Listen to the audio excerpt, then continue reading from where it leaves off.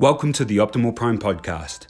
My name is Ray Forrester, and this is your daily check-in toward a happier and healthier life.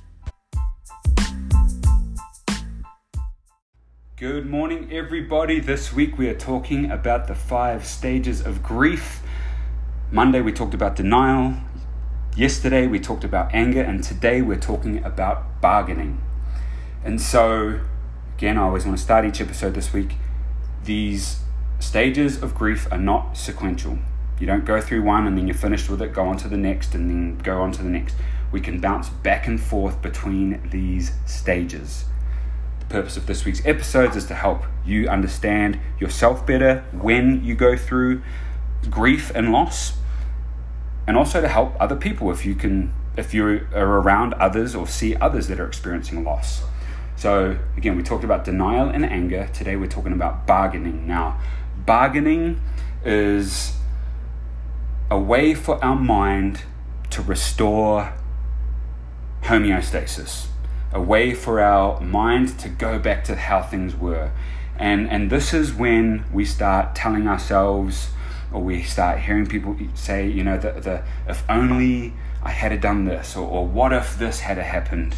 They start trying to bargain, and for religious people, they'll often turn to God and start to bargain and say, hey, if you do this for me, I'll change, or if you bring them back to me, I'll do this. We go through this bargaining stage, and it's our mind and emotions way of trying to get back to normal. And again, this can last for days, it could last for hours, it could last for weeks or months. But bargaining is a legitimate stage of grief and of pain.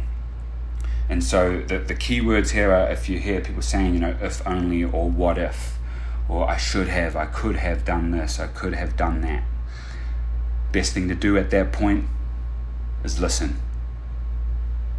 Show them you love them.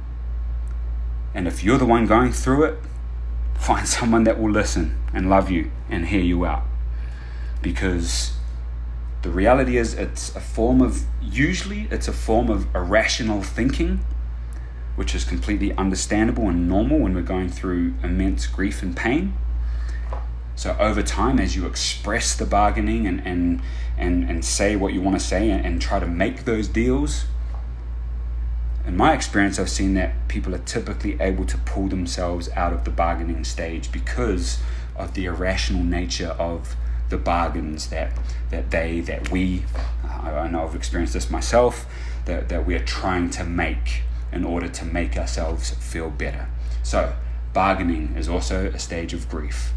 We've gone through denial, we've gone through anger, we've gone through bargaining, and tomorrow we're going to talk about depression. So please tune in. Thank you for listening. We'll talk to you tomorrow.